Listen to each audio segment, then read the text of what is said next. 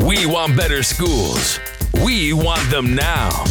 Stand in our way, and you'll catch these 8 black hands with Ankrum, Cole, El Mekki, and Stewart.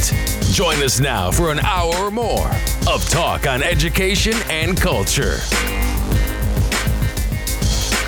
Welcome to the 8 Black Hands podcast. This is episode 83, What's Poppin' in Your Neck of the Woods.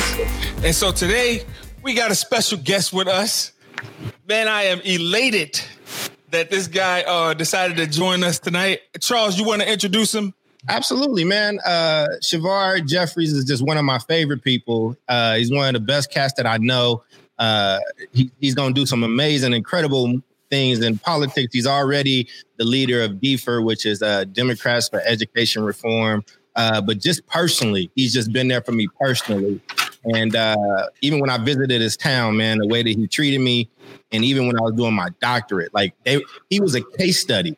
Like Newark was a case study, and it was some misinformation. I DM'd that brother during class and talked to him during class. And he helped me set that whole entire department straight, man. I love Shavar, man. I love you, brother. That's what I do, man. Love all of y'all.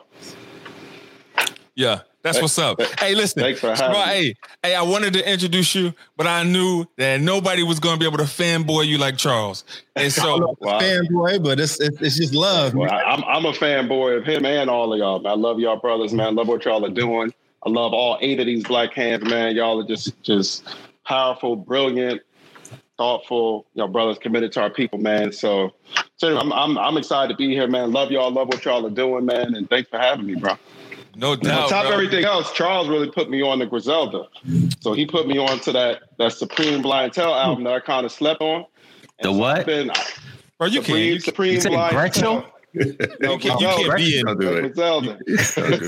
So ever since then, I've been rocking. I've been rocking with Conway and the whole crew. Benny the Butcher. I mean, of course they content. We got to have a critique. Yeah, Shavar, stick with Redman and stick with Redman. Poor Righteous Teachers. Okay. Tretch. Stick with them, man. I don't know what Charzy is saying.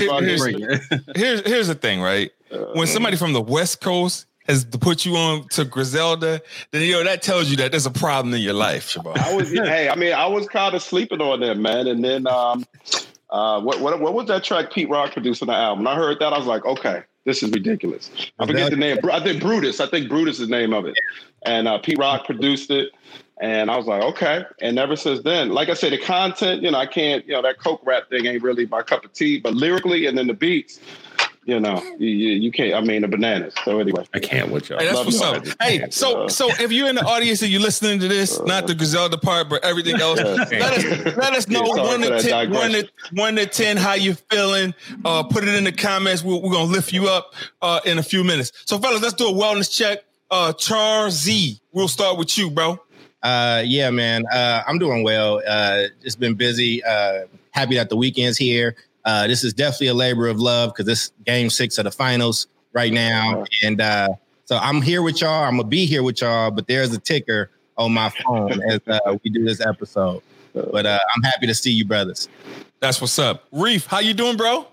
Good, doing all right, man. This weekend was the first time I felt like I was back in the saddle and raring to go. And let us know when LeBron seals this joint out, Charzy, off your ticker. Hey, Reef, man. From things that I'm reading and pictures that I'm seeing, your city is on tilt. But we're gonna get to that later. I want to know what's going on down there, man. Which part? FOP or just the in the streets? It got a bunch of stuff going on.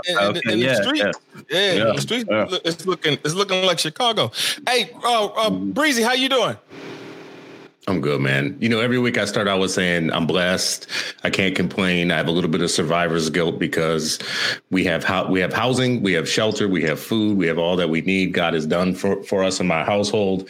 And at the same time, there's misery all the way around us. There's no way to look at this world and not think in all of our lifetimes that this is the most suffering we've seen, the most kind of interruption to normal life that we've seen. So it's 50-50 with me. You called this a wellness check when you started this out, though. So I will say this. I'll put in a plug for I'm feeling my age every single day in terms of health. I'm feeling all my mistakes that I've made in terms of health over the years and the things that I didn't care about in terms of diet and exercise and stress and all those things that 10 years ago, if you would have said it to me, I would have felt too invincible to be anything other than stubborn, to pay attention and to listen. And every day, there hasn't been a day in the last, I want to say 60 days where I haven't been aware of my mortality and aware of a sense of decline physically and health wise. Nothing to alarm people or whatnot, but just to say, you can't say all that and then say nothing to alarm people. Well, I just want to say, like, it's becoming one of those things where people could say stuff to you your whole young life. Mm-hmm. And until it's real, it's not real, right? Like until the day that you actually have a situation where you go, you know, my knees didn't feel quite the way they were supposed to feel when I went up them stairs a little quick. You know, I stood up a little too fast and, you know, I felt a little something that I have not felt before. Y'all know I started the year off this way and I changed my diet last year and you know, I've done several things. What I'm coming to figure out is there is no day where it gets back to good. Like it's been a long time now. So I've changed diets. I've done all other kinds of changes. This just is aging. This just is, you know, what 50s feel and look like. So that's my wellness check to say, like, 50s, man, you look amazing. You're in the 50s, bro? You look amazing. I'm in my 50s. I'm definitely in my 50s. And I feel it. This is my point to y'all. Yeah, you look mid 40s, but you look great, fella. I appreciate that. I don't feel it. I wish I felt it. What they say, fake it till you make it. Right. Well, I'm going to fake it till I die, I guess, apparently. But I want to put that out there just to say that I have never really taken that seriously. Never really taken that seriously. We even did a show on it not that long ago. Right. Where we were talking about it. And I didn't feel like I was all the way honest on the show. Yeah. I was just finished texting Hillary Beard to give her an update right now. I mean, seriously, like, and then, you know, I look at some of the cats ahead of us. I look at, like, you know, Howard Fuller and others who have lived this life. Like, you know, Howard is thin and athletic and out there and writing books still and running things and whatnot. Looks like a life well lived. I just want to put a plug in for, you know, he's a life well lived. So, you know, Howard's a ball player too, so he's always kind of, you know, that's true. That's true. Gets up and he still walks now and all that stuff. So, yeah. Hey, so Var, man, let's throw you in there, man. Wellness check, bro. How you doing?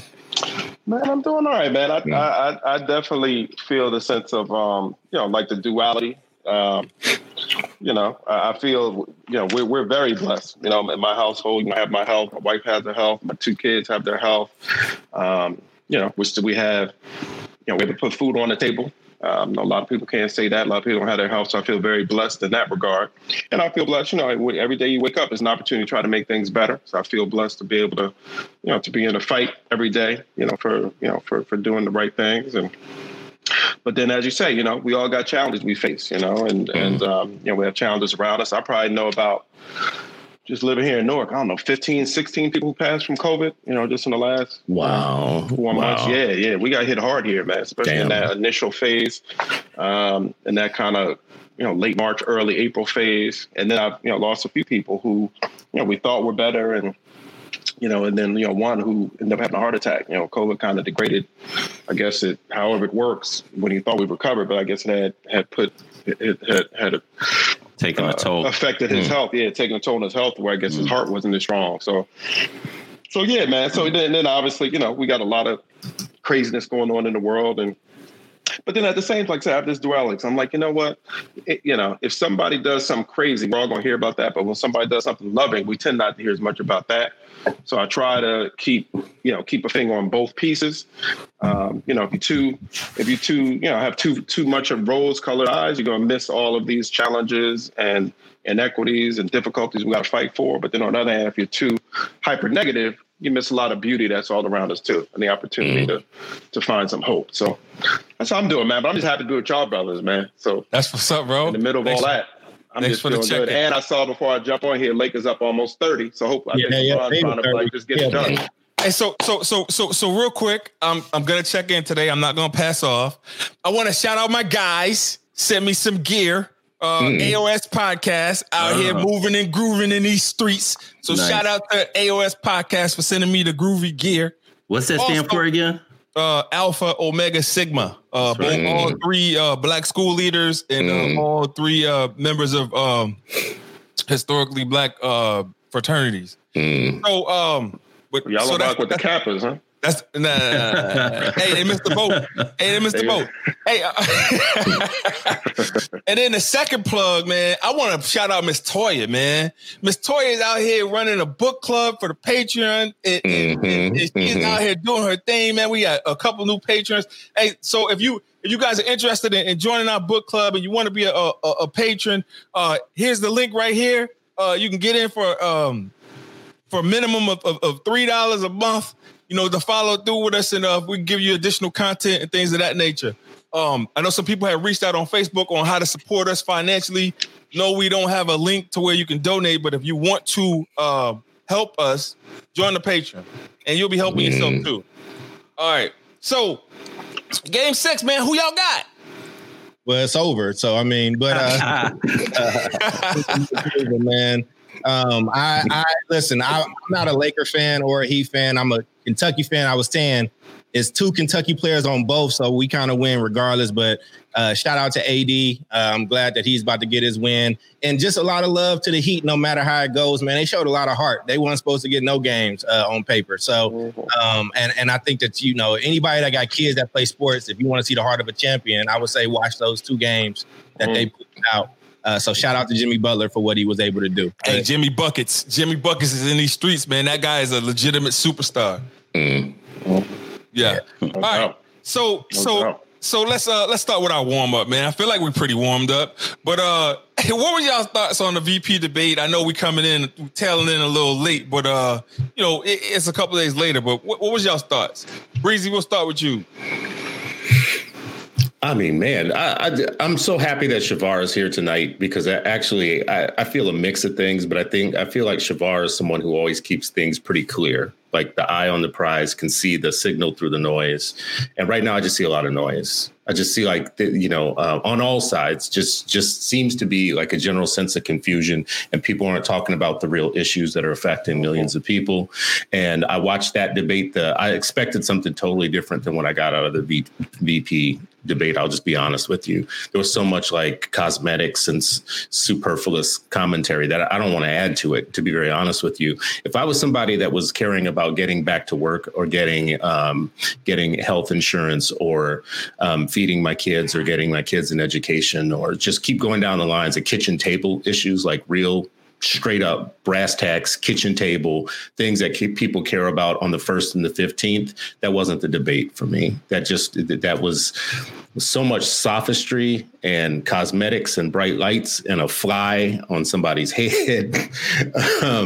There was just so much stuff. And so I actually just let me skip on the question. No, you're going to go around, Ray, but the question I actually really have for Shavar, since he has the political insights to these things, and I'm always looking at culture rather than just the politics, is Shavar, you had said to me one time that you didn't think we could write off half the country as being just stupid in some way, shape, or form or whatever. Mm-hmm. And I haven't, since you said that to me, I haven't been able to stop calling that half of the country just stupid, right? Like, because I don't see how you can listen to anything coming out of what, there is no two sides to this to me. There are no two sides. Right. There really aren't. There's a side of thinking people and straight up stupidity. Right. And in that VP debate, I'm not going to say that either one came out a clear winner in my eyes because nobody really talked about the real issues. But I still left with the sense of I can't believe half of y'all are this stupid, that we straight up dying right now. Our systems are falling apart. The decorum of the office has been degraded. Our major institutions are in doubt. If I were a foreign country that was hostile to us, I would love what was happening. Our people are being turned against us. We have a president against each other. Our president is governing by tweet on a daily basis. And each tweet gets in all caps or gets dumber than the last one. So anyways, I'll let you go around the horn, but I'd love to get to what's your question? Shavar. Well, really, like, can we keep, like, the Democrats, I think, want to play a game of we're going to be a big tent. We want to get everybody in, blah, blah, blah. I get it. We don't want to say the wrong thing, blah, blah, blah. But I just can't stop with the analysis of, no, we're in trouble just as thinking people. right? We can call half the country dumb right now. It's not even half, really. To be very honest with you, it's about 35% of the country right now has lost its damn mind, and somebody should be able to say that. But since Shavar is a Democrat and leads Democrats or whatnot, I just want to, understand the go soft, go light, philosophy and analysis that Democrats have right now. All right, swinging it to VAR. Yeah, well, I think many things. I think Vice President Biden is well ahead in most of the polls. And so I think they're being very thoughtful not to say anything that's going to alienate any of the people they feel like in their coalition to close this out. I think a good conversation to be had around, whether a kind of run out the clock strategy is the most effective or not.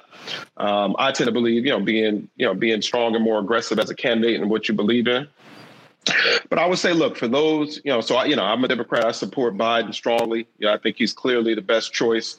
There's some issues, where we always have to push candidates. Frankly, the reason I ran for office in the past is because at a certain point, if you don't like fully what people are offering, you got to jump in there yourself. But I'll say this, though, those that I disagree with who support Trump, I don't think they're stupid. I mean, I think they view their interests in a certain type of way. I think the way in which they view their interests, they see a lot that Trump offers that resonates with them. I think particularly if you're that white male, the Midwest, maybe you're a truck driver, maybe you work at a manufacturing plant that is no longer there. Maybe your job was automated out of existence. Maybe your job went overseas because a lot of companies are moving jobs overseas over the last 30 years or so, to find cheaper labor. You're barely making it check to check. What Trump does is he kind of says, I'm for you. And a lot of times, there's a great book by Drew Weston called The Political Brain. It just talks about the fact that most people actually don't vote based upon their kind of cognition. They vote based on emotions, right? They boast on a sense of whom it is that they trust or they think really speaks for them and is fighting for them. It's not really like an examination for most voters, regardless of party, to be honest with you, of specific issues. College-educated voters tend to be a bit more cognitive, but even then there's an emotional component. And I think what Trump really has done is say, if you're that guy, I'm for you. Right. And I'm clear I'm for you and I'm against and I'm so for you. I'm against everybody else in ways that, for me, and I think for many of us, are racist or xenophobic, Islamophobic, sexist, anti-thinking, bananas. But if you're that type of person and if you feel that there are folk who are fighting for you, I can see, I don't, of course, support it. And I think it's hard to get there without a sensibility that's frankly rooted in white supremacy, even if it's implicit and unconscious for these folks. That's right? What I was pushing at. That's what I was pushing at, Shavar. It's really like you say, he says, I'm for you. And if you're a thinking person, you would listen to Dave Chappelle, who said, dummy, he's for me. I'm rich. He ain't for you. Dave Chappelle said he was standing in line behind people who were white and poor saying, he for me. He talked for me.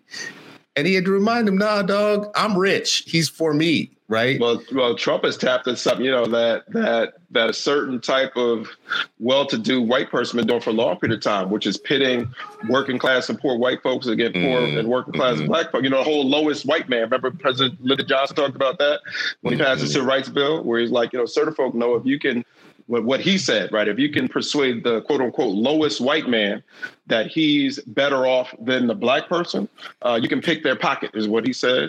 And we can, of course, we know this history very well, right? We can go back to the slave days where broke white folk felt better about themselves because they weren't black and slaves were black and in a subordinated position of Jim Crow, even though they were broke as hell. They weren't where we were. Right. But in relation to the planter class, they're in a very different space. And so my point is, and then you get some other people in there. Right. You get some of the evangelical folks, who have a certain view on issues like abortion and certain other cultural issues that for them trump other things. So what I try to do is try to understand people, because, once I at least try not to just dismiss, because once you dismiss them, you really can't engage and persuade. There's a group of them that are just beyond, any sort of persuasion. But I think there's some number of people, you had the Obama Trump voters where, through some level of persuasion, you can get some of them, but there's no question. Some of them, are just beyond conversion. Sharzy.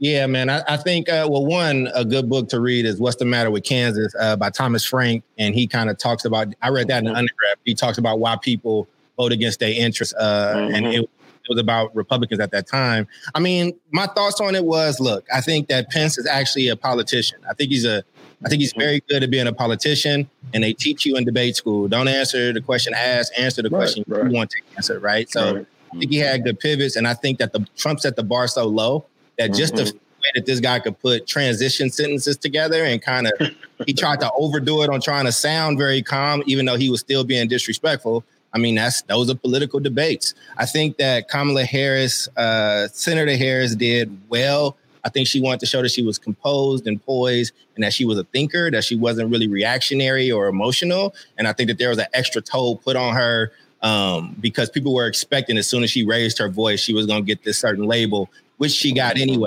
Trump sure did. She sure did. Damn. Answered nothing. I think Senator Harris answered most of the things. The one thing that she did not answer, and Vice President Biden did not answer, and I don't think they will answer, is about stacking the courts. And they should stack those damn courts. They should stack the courts.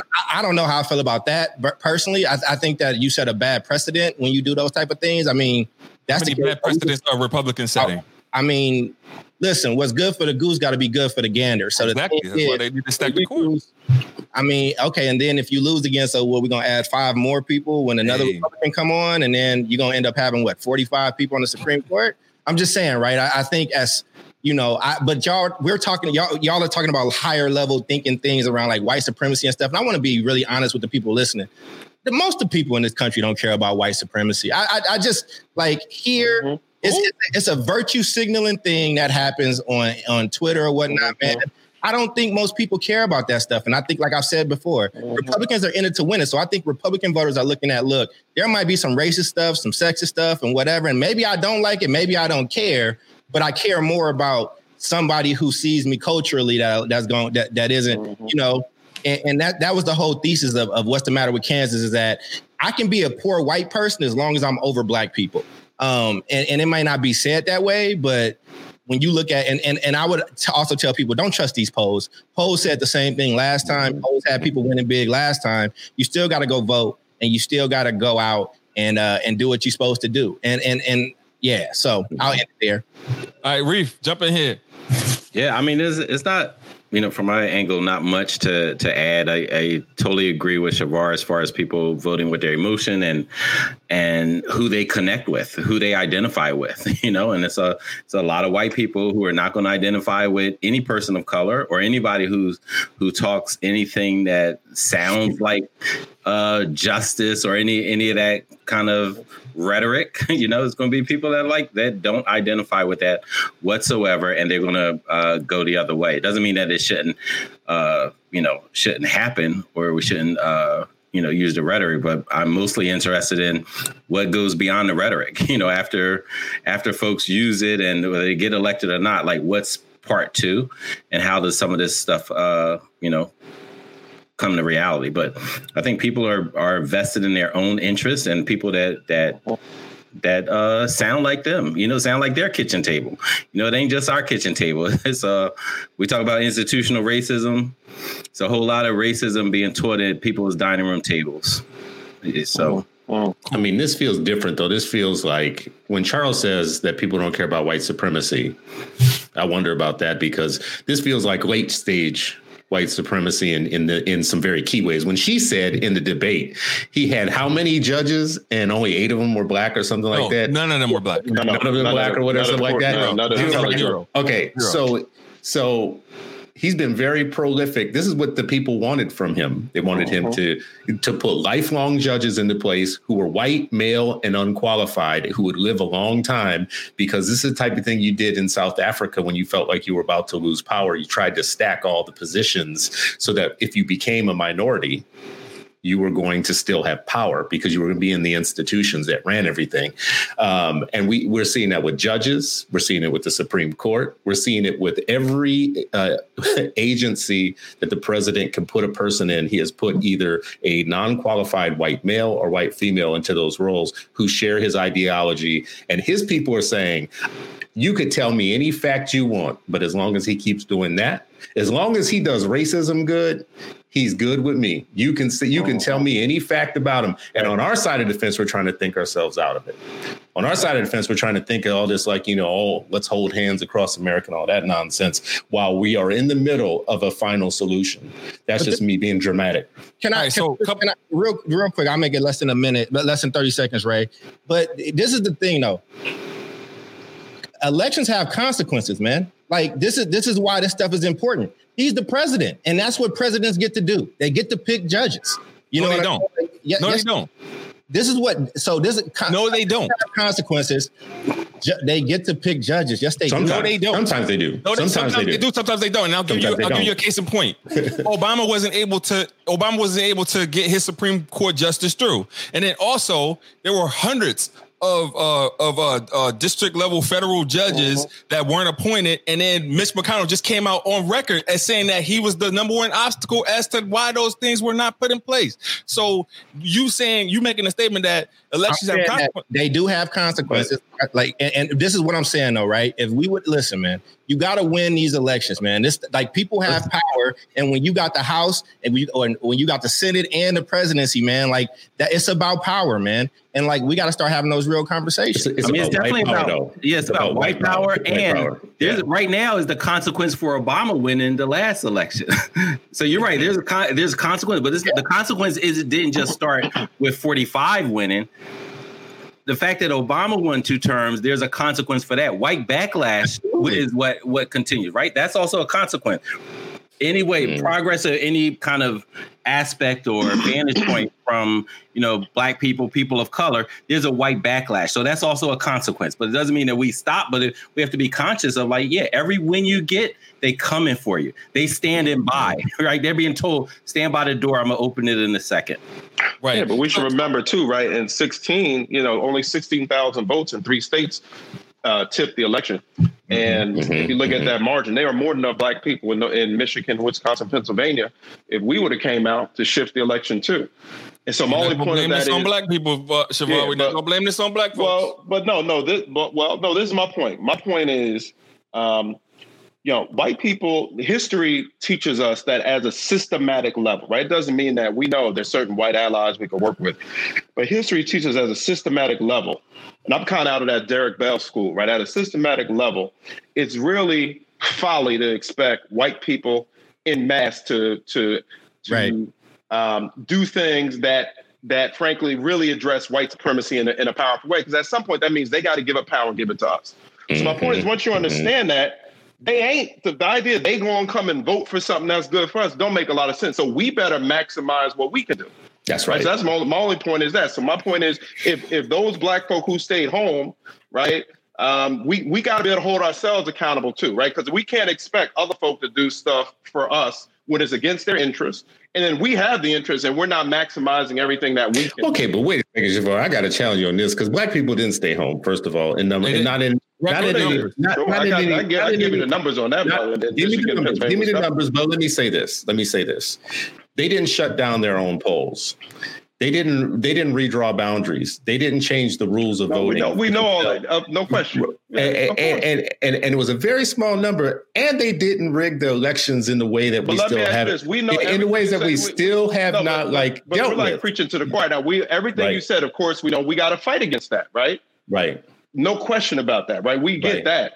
Okay. But I'm saying so that to me that means what? They've been doing that. If I just use my Newark colloquialism, they've been doing that. And they're going to keep doing that. And we got to fight it. Part of how we fight it is every Black person, we got to come out because a lot of these cats ain't trying to see us win. They want your ass to stay home. right? They're working overtime. So I feel like that's going to turn. I feel like that like black people, especially black women and second black men, are some of the most votingest people in the United States. And I feel like in California, for instance, there was a certain proposition that didn't pass. They blamed black folks because they said black folks were homophobic. And it turns out when they went and did the forensics, it wasn't the black folks, right? It was older white folks. They do these forensics time and time again. They say Hillary didn't get the same amount of love that white suburban women. Blah, blah, blah, blah. And at the same time, we're the most reliable block of votes, especially for Democrats, that they get from anybody, anywhere, at any time, especially in urban areas. But we can't find a leader in any of these areas that can, like, I live in a very white part of town. It takes me 8 minutes to vote. I see people on TV voting for 4 hours, 5 hours, 6 hours, half a day, standing outside or whatnot. Right. That is not their fault. And I get it. What you're saying is we all have to come out. Like, we all have to do what we got to do. I get that. If you got to sit in that line for 9 years, of course you shouldn't have to. Of course that. We shouldn't have to deal with none of this bullshit. 4 hours, bro? 400 years in this country, right? We shouldn't have to deal with none of that. But my point of all that is, and this conversation isn't the they. They going to say whatever they're going to say. I'm talking about us talking to us, because that's where the hat I'm bringing to this, right? White people, we know they're going to keep those white people who want to maintain white supremacy, which are a lot of them either explicitly or just de facto, right? That they're not going to take affirmative steps to address it. They're going to be working overtime to block us. And we got to fight that. So I'm all with. We bring lawsuits, we agitate, we vote, we revolt against all that. For example, we're about to have an election November 3rd. There's going to be certain parts of the country, Georgia, North Carolina. Virginia's starting to pivot a little bit. Louisiana, we're going to have folks got to drive 40, 50 miles to get to poll. That's outrageous. Of course, that's ridiculous. We got to fight that. But you know what? Now that's the hand we have, what else we going to do? We're going to sit and say, you know what, that's too far. These white men fucking me up. And we just going to deal with another 4 years of Trump? Or we're going to say, yo, we got to do what we've always had to do. We got to make it happen. And then after we get because part of how we reverse this is let's get this clown out of here, get somebody indifferent. And we know the day after, even if Biden wins, we got to hold him accountable now. And we're going to have to push him and be organized. So that's my only point. My point is always a both and. We got to fight white supremacy. These folks are working overtime against us. And frankly, the best way we can do it is how we organize and support and invest in one another. Because at the end of the day, who else going to come to help us other than us? Exactly. Hey, so one of the takeaways that I had, I'm gonna jump in here because ain't nobody letting me in. So you go, Ray. So one of the things that Pence talked about is he talked about that he was pro-life. And so what I'm saying about this Supreme Court nominee is that if it's 6-3, super conservative, then you got to look at Roe versus Wade being overturned. Right, like that's something that can happen, and then you also have this nominee that's on record as saying that she has supported Roe being overturned in the past. So that's one thing that you got to look at. Another thing that you got to look at, and I think Charles said this on the last episode, is that how difficult it is to unseat a sitting president. Incumbent president has only been unseated 1 out of 8 times. So out of the 45 presidents, 5 have been unseated. You got Taft, he followed behind Roosevelt. You got Hoover, he got blamed for the Great Depression. You got Gerald Ford, he should have never been there. Jimmy Carter, the Iran hostage situation kind of sealed his fate. And then you got George Bush Sr., and that was pretty much the economy that kind of sealed his fate. But with Trump, man, you got incompetence, you got COVID-19, and you got bigotry. We got to do what we got to do to get this guy out of office. How you guys feel about that? I'm in 1,000% on that. Yeah, I'm all about getting this guy out of office. I mean, to me, that's job number one right now. During the primaries, we had a serious conversation, an argument and fight in the party about what it should be. A lot of people had different candidates. Biden came through. So my thing is that's job one, that we got to get this done. And you make a great point. I mean, it's not easy, to unseat an incumbent. But Biden seems to be in a solid position. But if people don't come out and vote, we're going to have 4 more years of this craziness, man. Mm-hmm. I feel like people are going to come out and vote. I feel like they came out and voted last time and the time before that. I feel like your message is absolutely right, that they have to keep coming out and do all they can. I don't think we can slide by the fact, though, if you have a city like Dr. Fuller told me, and I've said it on this show and others a million times because it blows my mind, that goes from 200 polling places to 5 in the blackest part of the state. Yeah, that's crazy. The blackest part of the state. Mm-hmm. There are going to be some people, it's not going to be about the fact that they didn't come because they didn't want to. There are going to be some people who just physically and realistically, economically can't spend 6 hours, 5 hours, 4 hours standing in line for something on a country that still hasn't made it a national holiday to vote, right? Where people are still trying to make their things happen. 200 to 5, right? Like there would be war if that happened where I live to white folks. There would just be outright war. So we're going to need more than just telling people to like get out and vote. We're going to need some sort of self-defense, even on their right to be able to vote. Like Trump is even sending people to go out and intimidate people at polls. What are we going to do about that? We'll get the black NRA out there to go to voting places. What they call themselves, the not. Y'all saw about the not. What they call themselves, the not fucking around coalition. That's right. What are we going to do about that sort of thing? Yeah. Like the best defense. I think. Who was that? You heard about that? The Not Fucking Around Coalition. No. Google them. There's an interesting group. They showed up. Check them out. No, they showed up. Basically, it's an armed black militia who's basically like, look, if y'all going to keep shooting, then some of us going to have to shoot back. Got it. But my only point of all this is, we're right. I mean, it's at some level. I mean, it's a, what they say, politics is war by other means, right? So people are people are fighting for power, and so when they reduce those precincts from 200 to 5, of course we got to fight that in the courts and fight that and in many other ways we can. But part of how we do it is if I'm in that community right now, I'm getting my people to say, we got to organize. How many cars we got to rent? How many vans we got to rent? What do we got to do? Because they clearly we see what they're trying to do. So we can say, hey, please stop. They ain't going to stop. So we better organize our ways to counteract and then seize that power back, right? So my point is us not coming out and then like, hey, they made it so hard. Of course they did that. They've been doing that. They don't want to see, folks don't want to see us win and seize more power. So the question for me is how do we organize and build institutions with our own communities to combat that? Because, at least in my mind, I mean, I tend to have a nationalist view on some of this stuff, which is we got to create our own institutions to combat what folk are doing against us.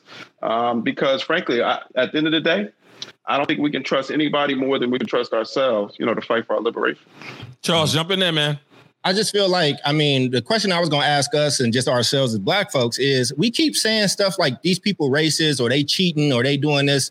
Like, we don't know that happens, right? Like it's at some point, right? Like if you just keep getting bullied and the teacher not doing something, what you going to do? You're going to fight back. And my thing is that you got to have a plan. And this election just ain't about the president, right? It's about local stuff. And it's about your Senate, man, and that House, man. Yeah. Like, this is what I'm saying. Like, that's why you able to push through whatever the hell you want to push through, because you got the Senate. That's why they're going to get their nominee. And I just feel like this segues for me into what are you talking to your kids about now?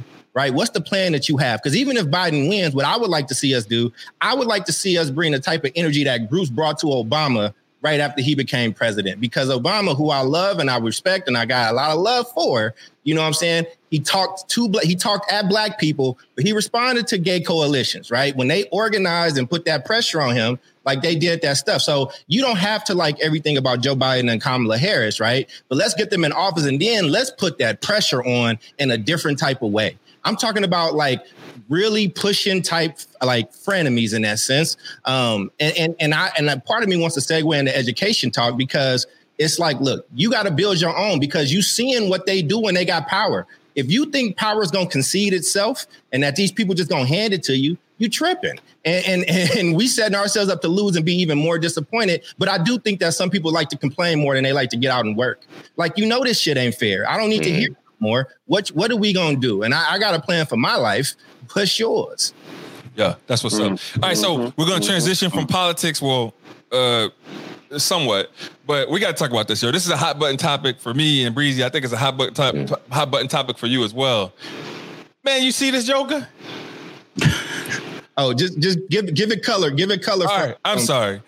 So we got a public school superintendent. He's the superintendent of Alexandria City Schools. That's right outside of DC. And so one of his mainstays was that his kids were district schools. And so anything other than district schools, he wouldn't support because he felt like, all of that funding and everything should go into public schools. And so he had like all this heat for pods. He had all this heat for private schools, charter schools, every other school. Now, all of a sudden, guess where his kids are going to school? Mm-hmm. Mm-hmm. Yeah. Mm-hmm. And so how does that, fellas, how does that work? Let's jump in. Start with the person from D for the Democrats for Education Reform. I mean, it's plenty of people who believe in choice for themselves, but don't believe in it for other folks, right? I mean, so, and look, I mean, because, we kind of touched on someone talking at the top. I try to always charitably understand where people disagree come from. I think there are some advocates, and it's clearly hypocritical, right? But there are some advocates who believe that, and look, it also depends how you define choice. You have charter schools, which is really just a different type of public school, right? And we know this, but we have listeners who may not know all these nuances. Then you got private schools, which choice is usually facilitated through the school voucher. Now, there's a way you can make the private school really a public school, depending on how many rules and mandates you place on the voucher program, right? But the charter school tends to mean for the broad swath of public rules around civil rights, around assessments, around results and accountability.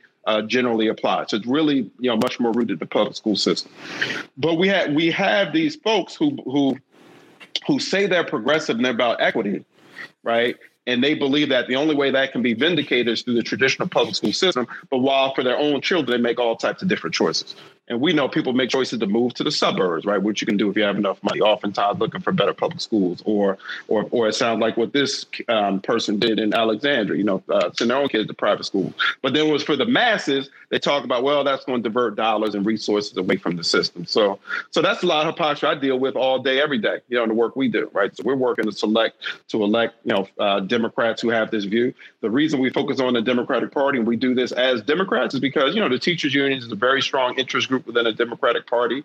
They have very strong interest-based reasons to be against these options because, when the family leaves the traditional public school, the money follows the child. They don't want to have to go charter school to organize. I mean, they already, in most of the big states, the union is already the bargaining agent. So that means every member, any person who becomes a teacher automatically becomes a part of the union. So they don't want to have to give up that power. It really goes back to what we talked about before. It's a fight for power, right? And those who have it don't want to give it up.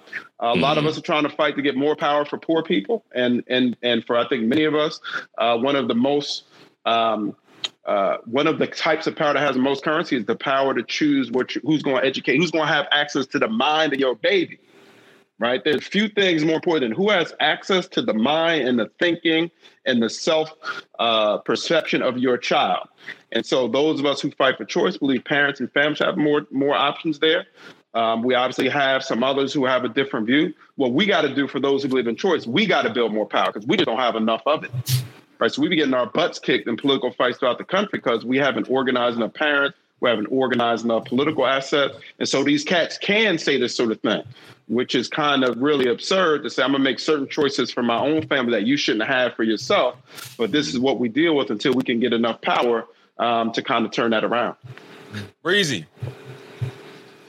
I mean, man, I don't even know what to say about this one because I'm so sick of school choice right now. It's not even funny, just in some characteristics ways. I'm very much a man without a party, very much a man without a real clear vote.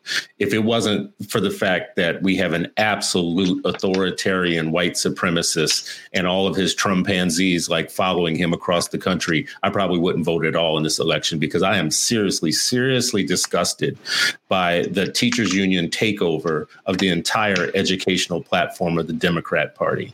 Like, I'm incredibly just like sickened by the fact that you have two people, one running for president who was a school choice parent and one who was a charter school supporter, who are both going to succumb to the teachers union, their power, their money, their lobby, and cut something off from families that desperately need it out of political expediency. I'm so sick of that. And if it wasn't for the fact that I'm more sick of the Trumpanzees and the national white supremacist movement that is taking hold over our military, our police departments, our court, our judiciary system, and every other apparatus that this dude has touched. If it wasn't for that, I could very much be a turned off voter completely and not vote for anybody. But I don't think that Democrats should get too lazy about me and say, well, you're going to have to vote for me anyways now, because I don't have to vote for your down ballot people either, who are getting all that teachers union money. I can vote to get the Trumpanzee out of office and still not vote for all the rest of your down ballot folks, too, if you want to press me. But the problem is I'm really getting pressed with my right wing people, too. This is something for you, Shavar, and maybe for the rest of y'all who are watching this or whatnot. Our friends and family to the right are enjoying these type of stories around hypocrisy on the left and all that. They want us to keep talking about that. They keep sending me links and DMs. Talk about this. But they're oddly silent on Trumpanzees. They're oddly silent on the stuff on that other side. I'm not going to have school choice myopia either right now. I'm not going to be like, I'm one of the most nationally identified Black activists when it comes to school choice. My support for school choice never wavers. Never. But the Trumpanzees have me so sick of everything else that when they're in my feed, on my timeline, on Facebook and on Twitter, being oddly silent about Breonna Taylor and all kinds of other things in the world, I'm finally breaking with the school choice myopia movement too. And I'm unfriending fools left and right because I just can't take it. No, we don't love school choice so much that we're going to kill our people with it on everything else. And we're not going to let Democrats get away with handing everything over to Randy Weingarten either. I just think you overstate though, but I think we'll be careful not to overstate because that I think you crafted a false choice, my brother, and I think that's the false choice. The Trumpanzees, as you call them, want certain Black folk and certain Democrats to have. First of all, Trump tried to eliminate the federal charter school program a few months ago, right? He wants to blockade the whole program, which would eliminate it, right? So this is allegedly the person that Republicans are saying. He wanted to blockade it. That wasn't the same thing as eliminating, though. Yeah, it would eliminate it in many blue states, right? So that if you really supported it, you would grow it and you would make it a federal mandate. That's number one. So block road it would. There'd be a whole host of states. There'd be most. Well, I should have started with this. Most charters exist in places where Democrats run the local politics. Mm-hmm. That's just the bottom line. Mm-hmm. Democrats mm-hmm. throughout this country for the last 20 years have been those who've driven the growth of public charter schools. So this idea that the unions have overtaken the party and Democrats broadly are against public charters just isn't true. Right. Even today, where you have the disproportionate number of public charter schools, you have Democratic mayors, Democratic school board members, Democratic legislators who are driving the continued growth in this. Right. People like Andrew Cuomo, people like Jared Polis, people like Muriel Bowser. I can go on and on and on. Right. I mean, so that's number one. And in fact, these Republicans who claim and who may send DMs, these people don't, they ain't DMing me for it because I wish they would so I could talk to them. They don't have any counterforce. And first of all, they're supporting stuff that they don't have in their own communities. So it's easy for them to sit and DM people. They're not doing anything in their own communities. So for them to be sitting in some rural or suburban district where there are no charter schools and talk about what should happen elsewhere is ridiculous. So but what is true is that you have Democrats who are getting their butts kicked day in and day out, fighting against the very power structure you're talking about to preserve these options. I mean, is it fully where I'd want it to be? No. But the idea that there's this stark choice where the Democrats broadly are against it and the Republicans broadly are for it just isn't factual, right? So I just want to push on that. I'll say this much. Have a false perception. I'm not a Democrat though, so it's factual to me. From my analysis, it's factual that charter leaders are getting their asses kicked in cities after city after city, and that they're having whole slates of union candidates run against them. And anytime anybody stands up to say anything against them, they run entire smear campaigns on Black folks who are pro-charter. Right, in all these cities. That's politics. Whoever opposes you at every election, the people who oppose you, you can pick an issue, environmental issues, healthcare issues. And people on the other side, they smear people left and right. I mean, that's not unique to this space. All right, so real quick, my only point on that though is just, I mean, what is factually true, and we can go city by city, is you have a group of folks sometimes, supported by teachers unions, sometimes not, who oppose public charter schools. They've been a bit more ascendant over the last several years, right?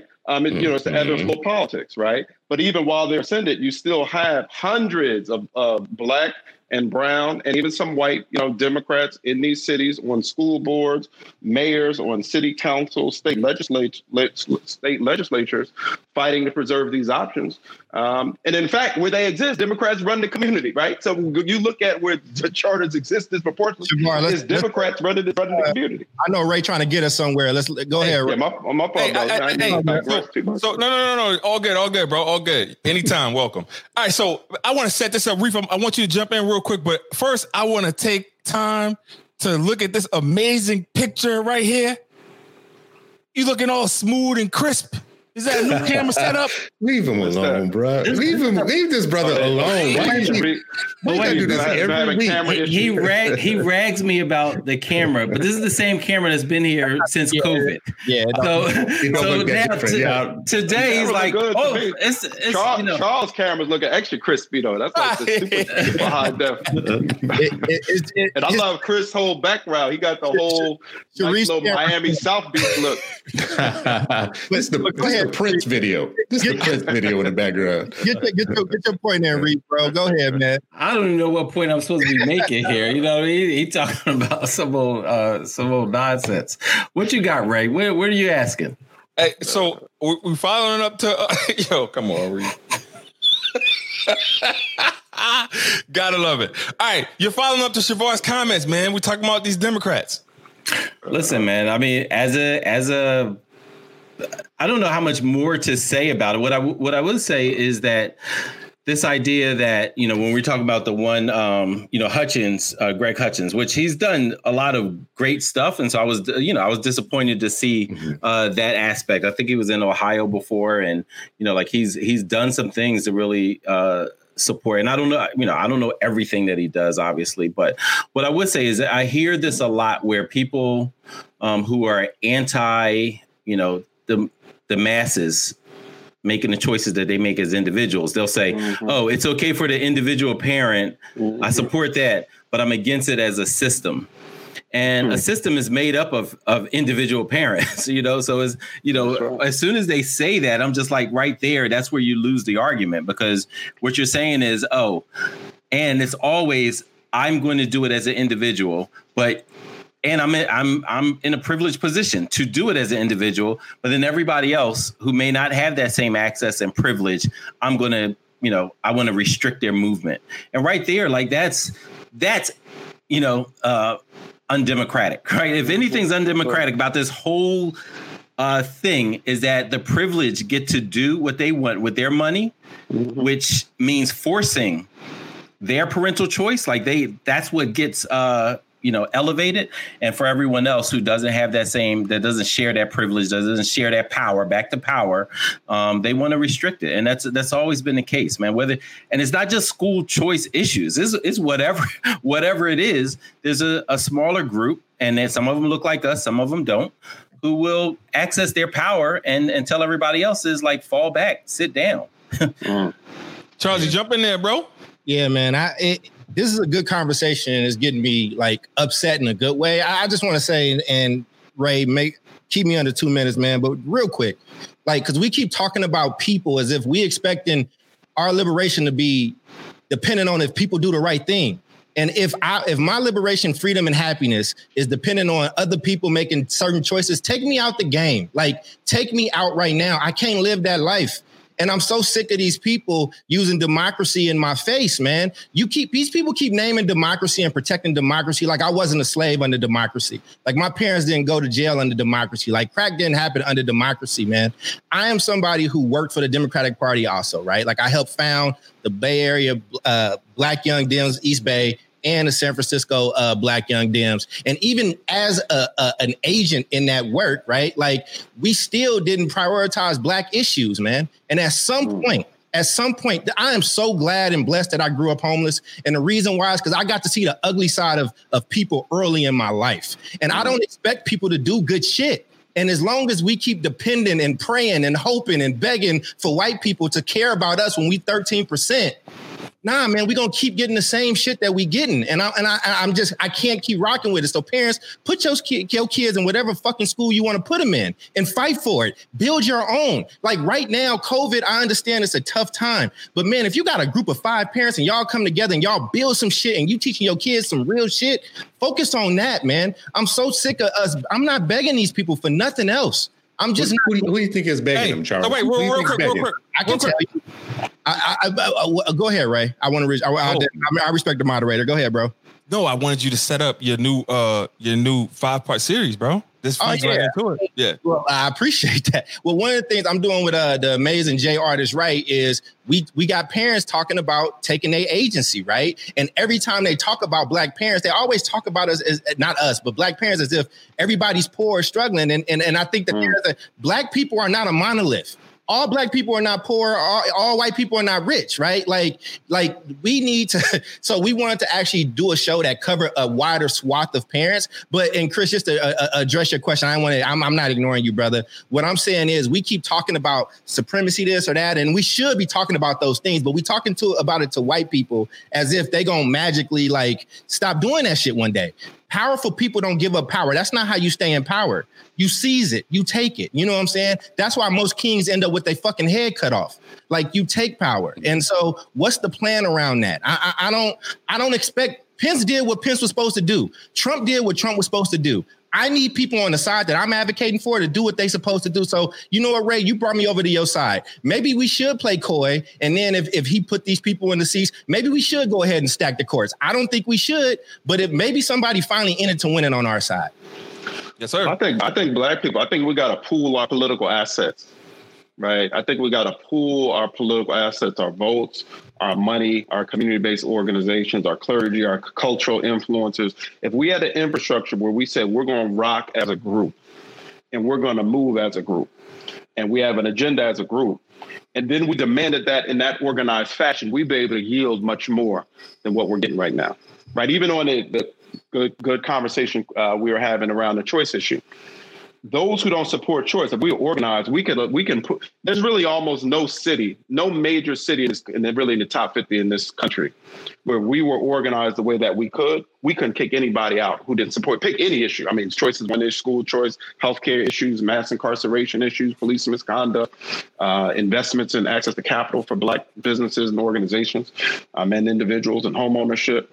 And it builds on something Charles talked about, which is if we accept Charles's premise, which I basically do, and I'm like, I'm in the Derek Bell racial realism school, which is, racism and white supremacy has been a real good thing for white folk. That's been a good thing for them. It served them very, very well.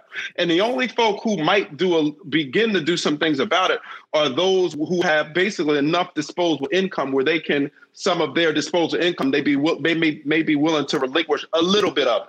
But that ain't most people, right? Most people, and even that group ain't going to give up something that's really going to be material, right? Mm-hmm. So if that's the case, that means we don't have nobody but us and whatever handful of allies and other communities want to rock with us. And in my judgment, that means we got to build institutions that build power so that we can deliver the outcomes that we want on all of these issues. And then when it comes to politics, the fact that we really don't have any big Black C4 organization, any big Black PAC.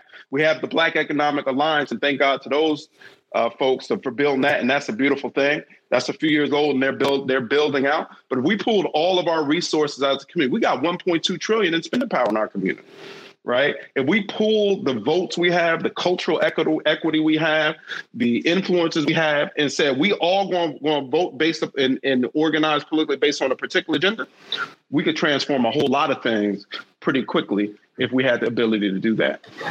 Hey, Charles, jump in here, man. He said something about his PAC. I want you to plug yours. Let's go. Let's get it. So we got a PAC in Oakland, and that PAC that we started is Power to Families. And here's the thing, right? They started off disrespecting us off top. Like the billionaires, like billionaires called us up. No. I had to be very clear with these people in the papers and who all these white folks that saying billionaires telling me what to do. I called the billionaires. We called them. And what we said was, listen, 80% of the people voting in this election are white in Oakland. And only 20% of their kids are in our schools. That's not democracy. It's not. And I know somebody says it's not democracy. It's a republic, right? It's a democratic republic. And so I'm exercising whatever power I got. I will use any means necessary. Listen, If you really believe in Derek Bell, if you really believe in Malcolm X, then don't start crying and bitching when I do the things necessary to actually get us that power and take what we need. And Shavar and I have talked about this before. Like, we having all these conversations about policing, you know what I'm saying? But there was a time when something happened in a Black community, the Black men in that community rode up on you. Like, if you did something in front of the church or you robbed Mrs. Johnson, like, you had to pay for that from our community first, man. We got to reclaim our neighborhoods and our communities, man. And so that pact was about using anything and everything at my disposal to make sure that the Black people and the brown people in my community that want choice get it. And if people come at me, they can, but I'm very clear with them. Listen, I will respect you. You respect me, but this is not a national election. I will see you at some point. So keep it cute. The A Black Hands is a nonviolent podcast. I love it. The A Black Hands is a nonviolent podcast. How are you gonna say this is a nonviolent podcast? And we're literally the 8 Black Hands. Our intro literally says you might catch these hands. I'm trying to appeal to the. I need young cats like Charles with me because my knees aren't what they used to be. So I need young brothers with that energy. I want to stand. I want to be side by side with that type of energy. So fellas, we had a part of the show that was going to talk about our neck of the woods. I see we're coming in on time, so I'm giving y'all a choice. We can save that, or we can do that another time, man. Because we can do that another time. Yeah, we were going to give each person time to talk local. Talk local. Charles just talked a little bit about the pack in Oakland, but each of us has something going on in our local backyard that would be worth. Wrap it into your closing thoughts. No, we can do it another time. Like I said, everybody, the point of, I think, a show like that, honestly, is to get everybody talking about what's going on in their own backyard. We could talk about national issues all the time. We can talk about that all we want, but the rubber hits the roads in the grassroots. You vote local, your local issues, your actors and players and all that, that's all local. So, we were just going to highlight that. What's going on in Philly? What's going on in Oakland? What's going on in the Twin Cities, right? I still want to know what's going on in Philly, though. So, I mean, like, all these cities have a story going on right now, and some of the stories are similar and some of them are different. We're getting played everywhere. All right, so closing thoughts. Start with you, sir. I'll do it in my closing thought. Go ahead. It's on you, Chris. Oh, my closing thoughts is like, listen, it's not a time for optimism for me right now. We're in a tough situation. And all I see right now is the same situation we've been in before, where there isn't any easy road, any direction. There's no easy road forward or backwards or whatnot. You just got to do what you got to do. You got to fight. Because that's all this is. We're in the middle of a fight, and there's no light at the end of any tunnel right now. There's no knight in shining armor that's coming to save you. Superman's not here, all that. So that's not the most positive message that people want to hear.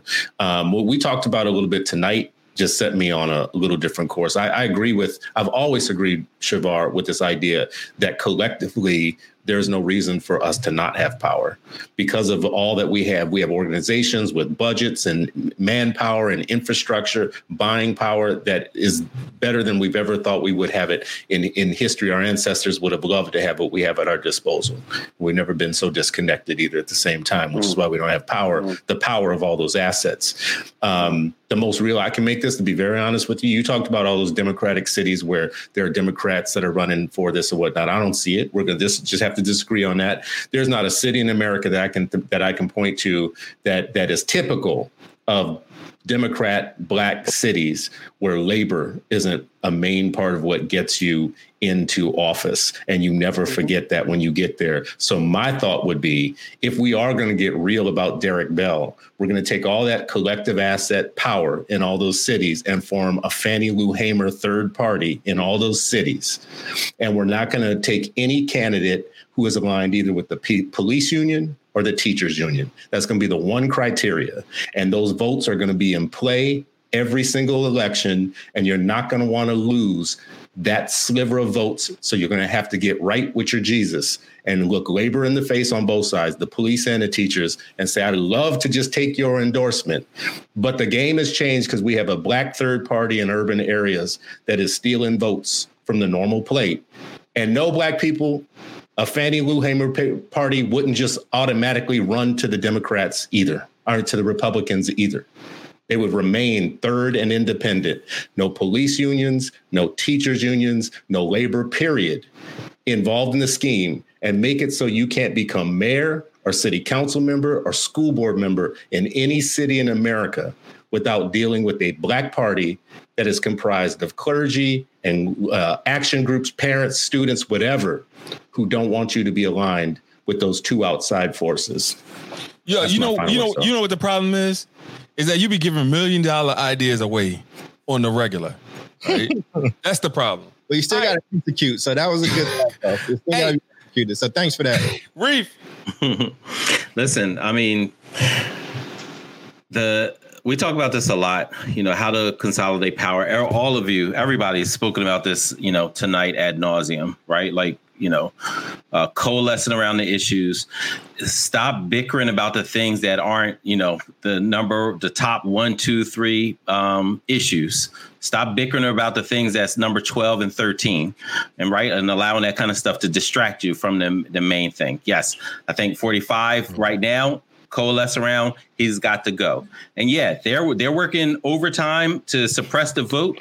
And so if we got to work triple overtime over the next, 20 something days, then so be it. Like, I mean, at one point do we say to our ancestors, like, you know what, I was too tired, or it was too far, or it was too hard? Like, at which ancestor are we going to look at and fix our lips to say something like that? Mm-hmm. Right now, we got to show up and be about this work. And as Shavar said, once it flips, then we apply the pressure we talked about last week. Don't have Biden win and then you just go back to sucking your thumbs. Like that's the worst. That's the worst type of win you could have. Charlie.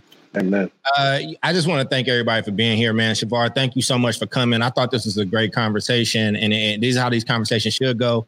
I am blessed to be on the podcast with 3 geniuses, and I appreciate what y'all said, and even when we push each other. I promised that I would do some type of Patreon today, so I can give 30 minutes. Now, you might not have all the hands because we didn't talk about this. If folks can join, great, but don't put that pressure on them. But 5 minutes after this ends, I'll do a Zoom in the Patreon, and I'll go put it in right now. But Chris, thank you for that. For the props. I think that was dope. Reef, everything that you brought, Ray, for moderating, and Shavar, you got a tough job, and I think that is going to do. I think that more people are starting to get a little turned off by the Democratic Party, and I think we need to start having those conversations because we don't feel like they can't just keep playing lip service to us, right? And I say this as a Democrat, but like we got to start demanding stuff. So I just want to appreciate everybody for their time, and everybody out there, thank you that shared the stream. And please, if you haven't, please share it now for us. It would be very helpful. Bar. Hey, well, first of all, I love y'all brothers, man. I love the love that each of you have for our people. I love the diversity of thought, right? Because that's what we need, right? We need robust, dynamic conversations within our community, those who love us and are fighting for us. So I love it. Love what y'all doing. Thanks for having me. And what I would say too is, to be clear, I'm not one of these who thinks that I believe we should have our own political infrastructure. I'm gonna be very clear about that. And I think we need to create that. Some of us here in New Jersey, to this point, I know we talked about locally. Some of us in New Jersey are actually working to build that here. And I think we went to Chris's point, community by community, because at the local level, you can actually seize power quicker with not a huge number of votes, right? Be given that most local elections, you get, maybe 30%, 35% turnout in a high election. Oftentimes you get school board 5%, 10%, state legislature 10, 15%. If we organize in certain communities politically, we could really make a difference because in most of our communities, we have C3 organizations, right? We have community-based organizations that organize around policy and C3 advocacy, but actually a political electioneering and political machine building, we tend not to have that. So that's a big gap where we absolutely should build, something like that to bring change to our communities. Love y'all, brothers, man. Thank y'all for having me. I'm excited to continue to build with y'all. And y'all just keep dropping that knowledge for our people. Yeah, thank you for coming on, sir. Hey, so finishing out for me, I'm going to say this. If you are in a position of power, a superintendent of a district, and your kids go to public schools, and then all of a sudden you make the switch to put your kids in private schools, and you still want to handcuff parents from not being able to make the same choices that you make, you're a sucker. That's first. Secondly, shout out to the AOS podcast, AOS Black School Leaders in the building. And they having a realist education movement Twitter conversation on Wednesday at 6 p.m. So shout out to them. And shout out to our Patreons. If you want to be a patron, we're going to drop that link for you. And I'm ready to give them 30 minutes too. So I'm with it. I'm in it to win it. So thank you guys. You guys have been listening to episode 83. What's popping in your neck of the woods? We ain't really get to our neck of the woods, but next time. All right. Thank you for bearing with us. We love y'all. Peace. Go Lakers. You have been listening to the 8 Black Hands podcast with Ankrum, Cole, El Mekki, and Stewart. If you like what you heard, follow us on Twitter. Our handle is at 8BlackHands1. Thank you for listening.